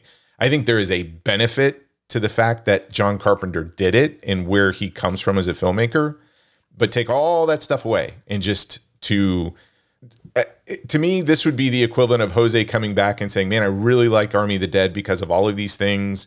And he just likes it. Cool. I didn't like Army. It's way too long. We can sit here and list all of those things, but I can also look at this and go, man, I just got just a really simplistic, basic action film. And I'm okay with that. I liked it. Intention or not. Okay. John, now you go. Sorry, I interrupted. Troy, wrong. Okay. Just kidding. You would be the one. You would be the one, Troy. Of course, we all knew you were going to be the one. I mean, I get what you're saying. Yeah, I wholly do. But I don't hate the film. I'm not trying to bash on it. I'm just trying to say that, again, from a world, if he's trying to pay homage to Westerns, then why is it in this specific movie, I got, vibes of Assault on Precinct 13. Because Assault on Precinct 13 is basically a homage to Rio Bravo. Yeah, but, Attack on Precinct 12. It's the cover. Yeah, there you go. Then we had elements of The Fog. We had elements of The Thing. We had elements of Escape from LA and with the train sequence. I mean, there's just a lot going on that, again, to everyone's point, and again, what I'm trying to say is, for a world, I'm sorry, when Natasha Henstridge belches out the ghost and is just staring at it. Okay, it's just, again, even for a Saturday drive-in matinee movie, it's still, I want to have fun in the world, and even then, it's like I don't hate it. I don't think this is great, but again, I think there's just a little lack of effort and maybe energy that was given to this film. That's what I'm trying to say. Yeah, I can't tell that. I mean, I can't tell if when you see these stories, like, I can't remember who made the comment of, oh, it makes total sense Natasha Henstridge had a breakdown with her work schedule because it shows on screen. I don't see that. I actually think she's pretty competent here. Natasha Henstridge is okay in here. The thing that I like about this film that I'll give it some smarts to, and it's something that I mentioned in the beginning when we were talking about Martian films and these sci-fi films from the 50s or 60s. And, when movies would make fun of that with like Amazon Women on the Moon. I think one interesting concept of this, they really don't do anything with it outside of it's just there, is this concept of the matriarchy. So it's a cool take on that traditional 50s schlocky version of all female societies, or where beautiful women kind of rule the planet. So think of Catwoman of the Moon from 53, stuff like that, where we go to another galaxy or whatever and we find out, oh, it's an all female society. And so in those, it's always all female societies of the 50s are like, oh, we don't need men anymore. We do X, Y, and Z. Carpenter pays homage to that in such a way, but he basically makes the females really the people that are in control and making all the decisions in this, and the most badass people in this as well. Now, Ice Cube gets his time to shine, etc. But I think you get him playing homage to that 50s or 60s trope of these sci-fi films of, Catwomen on the Moon, Mars Needs Women, all that stuff. And it's basically saying, okay, we'll kind of borrow that from that 50s and 60s. We'll add a little bit of teeth to it. And it's the women that are in charge and they're running the society. The women are the captains, lieutenants, the commanders, everything else. And it plays with that trope. And I actually think that's a pretty unique and cool callback, but they don't do anything with it outside of it's just the setup. But I like that it's there. And again, I kind of agree with, I don't know if it was Robert or Ebert. I don't think Carpenter's a dumb guy. I think he makes what he wants to make, and he makes movies that he likes to make. But I like this film. Is it rival anything that he did before? Absolutely not. But I would say from a 2001 action sci-fi film, it was fun then, and it's okay now. Cocaine's a hell of a drug. Crickets. I can't. I'm just totally bewildered. Why is it so bewildering? Because this movie sucks ass. Okay. We just did the exact same thing, Troy. I know we did. It's like, God damn, I'll pull my hair out talking to you. No, I get it. Hey, look, any of the criticisms can be leveled at this thing. You three have done a great job of kind of pointing those things out. I don't disagree with you. I just disagree with the level that it takes you out of the film. Because if you look at the premise and you know what you're getting into in the first 15 minutes, you're either along for the ride or you're not. I mean, it's a silly premise.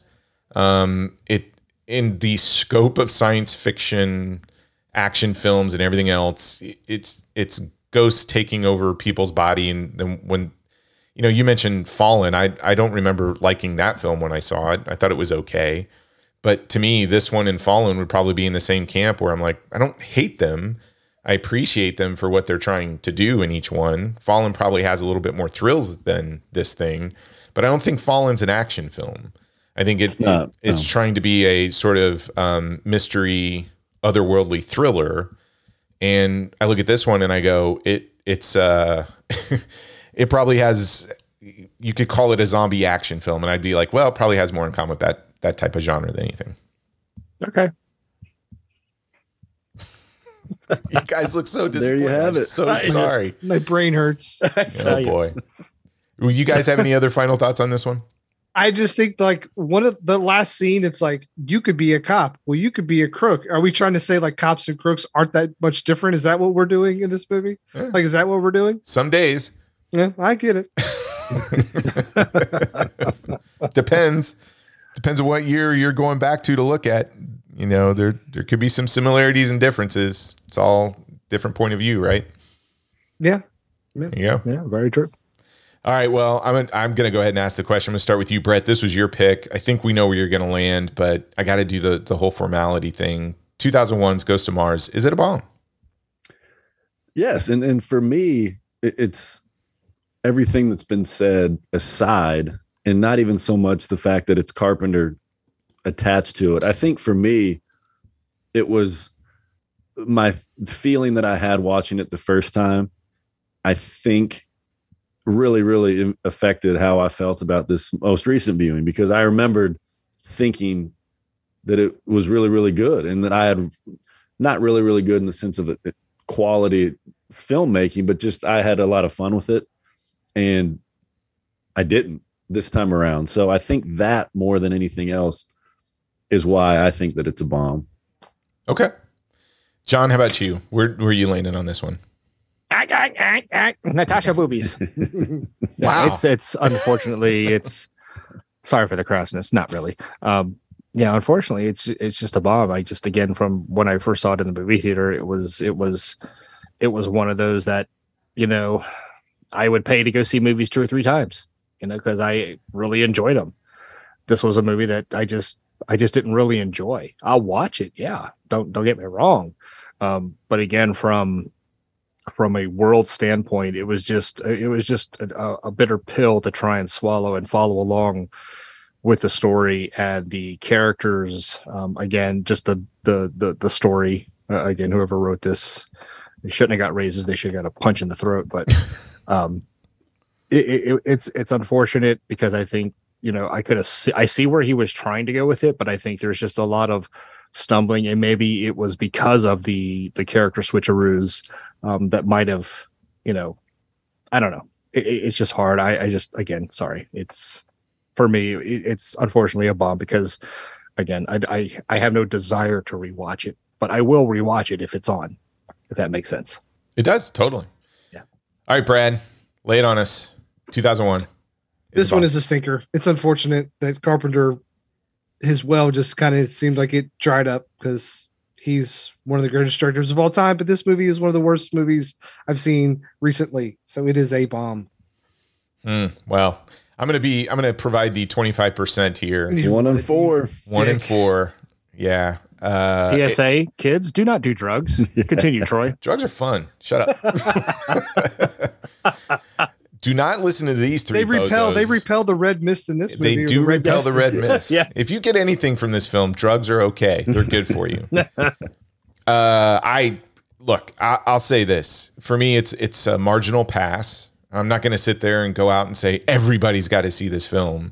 Or if you're going to revisit, Carpenter's filmography, this is one of the unsung heroes. I can't go that far to it, but I can say when I saw it in the theater, I enjoyed it. When I watched it this time, it's like, yeah, I still enjoy it.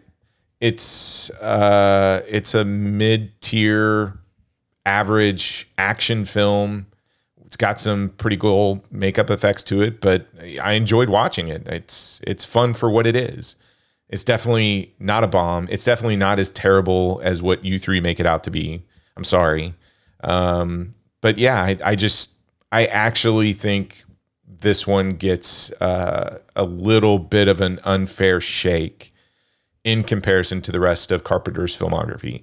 Now, before you run out and do anything, just know I'm also the guy who really liked Memoirs of an Invisible Man as well.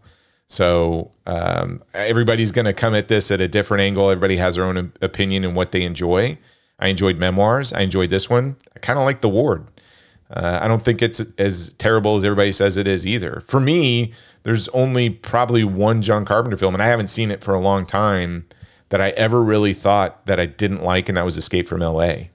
But I'm really curious to go back and visit that one because all of his other stuff, Village at the End, all of it, I'm like, I liked it. I think there's varying grades to it, but in my mind, he's, and again, I'm only going off of Escape from LA because I only saw it like once. That was the only one where I would say, yeah, that one didn't work for me. But this, like his others, I put a big old thumbs up on there. Siding with Ebert and Roper on this one, buddies. I think you're possessed by one of them fucking ghosts. I don't think so. He has been clawing at his face this whole time. He has, hasn't he? Yeah. Hey, let's get to some listener feedback. We actually got a bunch. I'm going to read just a few. We'll save some more for next week. Jacob had sent in a couple of things. He said, I thought of another dark kids movie bomb. Stay Tuned from 1992. Anybody see this film? I love Stay Tuned. Yeah, that was interesting. How about you, Brett? You ever? Not seen it. Okay. It cost John Ritter. Yeah, it cost $25 million and only made 12, and has a 47% critic score. It has John Ritter, Eugene Levy, Jeffrey Jones as the devil, appropriately, and lots of other familiar faces. It's about a married couple that gets sucked into a television network from hell, literally. Too dark for a kids movie, but not dark enough for an adult film. Plus, it's funny. It's Cabin in the Woods before Cabin in the Woods. Yeah. Yes, that's a good way to say it. Yes. Yeah. I remember seeing this in theater and liked it a lot too. It was on HBO all the time. Yeah, this was it was John Ritter and Pam Dauber. Dauber, yeah, from Mork and Mindy. Yep. He also says, I found a horror sequel bomb, Fright Night 2 from 1988. It cost $8 million and made $2.9 million. Plus, it has Brian Thompson and Roddy McDowall. Return of the Living Dead Part 2 was also a bit of a bomb. It cost $6 million and only made $9 million. So if you include advertising, it probably lost money. The Gate 2 only made $2 million, but I can't find budget numbers. An American Werewolf in Paris cost $25 million and only earned $26 million. So it probably lost $24 million. I would also suggest looking into Ghoulies 2. I'm betting The Howling 2 is probably also a bomb, but I can't find any numbers. I'll see if I can think of some more. And he also added, I found another one, Critters 2. It made under $4 million and it cost $4 million, so it bombed. You guys are right, though. These are hard to find. One of those that he suggested is on our list for October. So we are going to talk about one of these films. And you're right, Jacob. This was a really hard list to come by. But you actually picked one of the ones we're going to talk about. We have another one from Ben. Says, hey guys, been really loving the podcast. I know you guys like theme months, so I have an idea. And yes, I can hear Brad complain about it already. Well, I'm going to love this then. A month where you review films with a Rotten Tomato score of 0%. Now listen to the list he gave us. Number 1, 2002's Ballistic, X versus Sever. Wow. Number 2, 2003's Killing Me Softly, which... That Heather Graham? Is that Brad Pitt? I thought that was that's Killing- what was the name of that movie? Killing Them Softly. Killing Them Softly. Killing Me Softly. Killing Me Softly. Killing Me Softly. Okay. Oh, here's a doozy right here. Number 3, 2014's Left Behind. Oh, that's Nick Cage. Is it Nick Cage? Yeah. I thought... No, that you're thinking of the Kirk Cameron stuff. I think he's talking about Left Behind with Nick Cage. Oh, is he? Yes. 2014's Left Behind. This is with Nick 2000. Cage. Okay. 2018. Oh, Leah Thompson's in that movie. Uh-oh. and his last one was 2018's Gotti, which John Travolta, right? Yeah. Yeah. They are so there are Kirk Cameron films called Left Behind, but they're Left Behind : the movie. Oh, see, yeah, I thought we were going there. Okay. Well, there's 4 that he chose. He said, good luck, fellas. So Brad and I talked about this. I don't know if we're going to do these 4, but we love that concept. We'll probably do one of these. Maybe 2, but we should do this, Brad. We have to do Ballistic. We have to do Ballistic, and I'm almost thinking Gotti. I think we need to do those 2. We'll see about the other 2. I kind of want to do Left Behind as well. Yeah. You know what? We are going to do a month of 0% Rotten Tomatoes and see where that gets us. Oh, it seems like I'm the only one that's left behind. You just better be nice to Lucy Liu. What? Nothing. Ray Park's in that too, isn't he? The Body? The Body, yeah. Yeah. Oh, yeah. Antonio Banderas? Yeah, we got to do X Yeah. versus Sever. Brad, if anybody else wants to send us these are great I want people recommendations. to send us recommendations. No, these are fantastic recommendations. How do they send us more recommendations, Brad? Yeah, that's notabombpod@gmail.com. You can also do Twitter, Instagram, and Facebook. You guys can go to our website. That's notabombpodcast.com and hit the contact us button and leave us a suggestion there. Yes. So we generally like to name drop a bunch of podcasts that we're friends with or we listen to ourselves. There's actually a new kid on the block, right, Brad? There is. So we're only going to spread our love to one podcast today.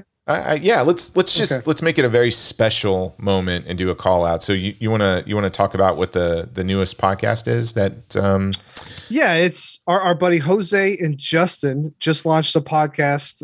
It is called Watch Skip Plus. And they do reviews on more current films, more stuff that's in the theater. And they also, the plus is kind of, they bring something that else that they want to talk about for the week. And Justin and Jose are awesome. They're both very good friends of ours. Jose has been on the podcast numerous times, and both of them are going to come on some point soon. But yeah, go check that out. It's on Anchor, but you can find it on all sorts of podcast platforms. Yeah, kind of listen to the introductory show. It kind of gives you their thesis for what they want their podcast to be.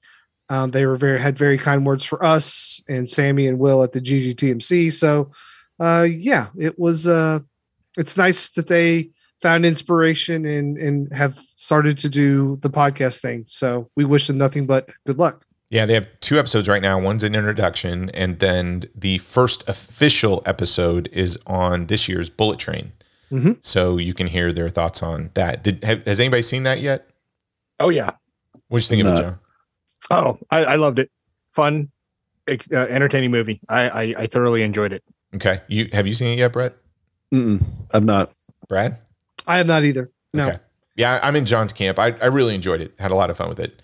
Tabitha is actually going to go back and see it again. It was the first time she got out of the house after getting rid of her cone of shame. She wanted to go see Bullet Train, and I think she's going to go see it again this week. She really loved it. I don't know if that's the drugs talking, because she's still taking a few, but what? So you swiped them from tabs. That's why you're talking She won't crazy let me right have now. her drugs, man. It all makes sense. Yeah. So now the Ghost of Mars love comes. Yeah. through. Yeah, There you she's not Oh. sharing her drugs with me, which is really mean. Interesting. I just tweeted Watch Skip Plus, and they just said you are right. Troy is wrong. So who's what? There you go. What, me? I'm right. You said I'm right. You're wrong. I guarantee. I put money on Jose loves. Jose Ghost of loves Ghost of Mars. I guarantee he does. Yeah. We'll need to ask him. Yeah. Brett, is there another movie that you're pushing hard now for? You got anything No. else on the list? No, in fact, well, yes, there is. And this one, I texted Brad about 2 months ago, maybe at the start of summer. Sam Raimi's The Quick and the Dead. We've had a lot of people suggest Quick and the Dead. Did that bomb? See, It did bomb because Brad thought the same thing and then was looking it up. It definitely bombed. really? I mean, Yes. I will definitely. I mean, you're right. Yes, Yeah. we will definitely talk about that one. Yep. It's mind blowing to me that Really? oh yeah, I mean I won't spoil everything, but man, Is this gonna be another one of those films where you're like, man, I loved it, and then you can sit down and watch it again? no, you're like, oh this- my god, that's I terrible. dig that. I dig Quick and the Dead. Have you seen it recently? Yeah, right. When I texted, it popped up on my Netflix, and so I was like, shit, I haven't seen this movie in years. Turned it on, and I texted Brad halfway through after I Googled it, said, we guys have got to do this movie. I cannot believe that it bombed. Yeah, we've had a couple of people propose that one, so I think that's definitely coming up on the schedule. Yep. If you, Speaking of the schedule, Troy, do yes, you want to know what we're doing next week? it's my pick, isn't it? It is. Yeah. So what are we doing? We're- Do you want to tell, or do you want me to? Yeah, go ahead. I wrote it. Yeah. It's a big bomb. It's like one of the is. biggest bombs. It is one of the biggest bombs. It's from 2013. It is once again from Jerry Bruckheimer, Walt Disney Pictures. I think Johnny Depp's production company was involved as well. It is Gore Verbinski's The Lone Ranger. The Lone Ranger. Yeah, Army Hammer, Johnny Depp. Man, we're gonna be talking about some actors that have seen some media coverage the last year or two. Yep. How are we gonna talk about that film and avoid all of that? I don't know. I don't know. William Fichtner's in there. You and your friends are dead. Sorry. Yeah, What that other bad impressions can I do today? I don't know. There it is. Brett, John, thank you guys for taking times out of your busy schedule, talking films with us. Brett, I'm sorry that this movie didn't live up to your memories expectations. I feel bad. Lived up to my expectations, but I was gonna say, I'm glad I reintroduced it to you. That's guys, I always have a blast. You guys do an awesome job. Thanks for letting me come on and talk movies. can't wait to do it again. John, you're going to be at Horror Hound with us, right? That is correct. This Looking is forward to it. Yeah, if you You're want to gonna see John in person, see Korean Cool live in action, you got to go to Horror Hound. We're going to get you a t-shirt that says that. Oh, God. Is it with 2Ks? As long as we get to play riff tracks in front of an audience. Yeah. Oh, God. Okay. Yeah, no, we're making that t-shirt for you. So everybody knows Lord. it's you. And Yeah. I will say, John's one of the best huggers I've ever met. He's got a good hug. Wait, where are we right. going with this? No, he's just got a good hug. Oh, okay. When he sees me, he gives me a nice big hug. I like it. Oh yeah. He's cuddly. Feel the love. Yeah. Next time you see him, ask him to do his koala bear imitation. Yeah, no, See, to me, he's not Korean cool. He's Korean cuddly. Korean cuddly. Ooh, I like that one. I get that a lot too. Yeah. Hey, look, wait. Mia, don't listen to this episode. Well, anything else, Brad? We got all the bases covered. Yeah. You're exhausted. I am. You have I hurt your brain again. rattled my brain so much. I can't. And today's a success. Yay me. Yeah. I have a hard time going to sleep and being, how did Troy like this movie? Do you really do Those that? drugs he stole from Tabs. I told you. God damn. The Lone Ranger was nominated for Academy Awards in 2 categories. Get the what? No. Best Really? visual effects and best makeup and hairstyling. Oh boy, Wow. this is going to be a disaster. Next week's gonna be fun. Listen, I don't know if you're. Oh, see, I did it there, Brad. Listen, I don't know if you're listening in the morning, afternoon, or evening. Thanks for playing along.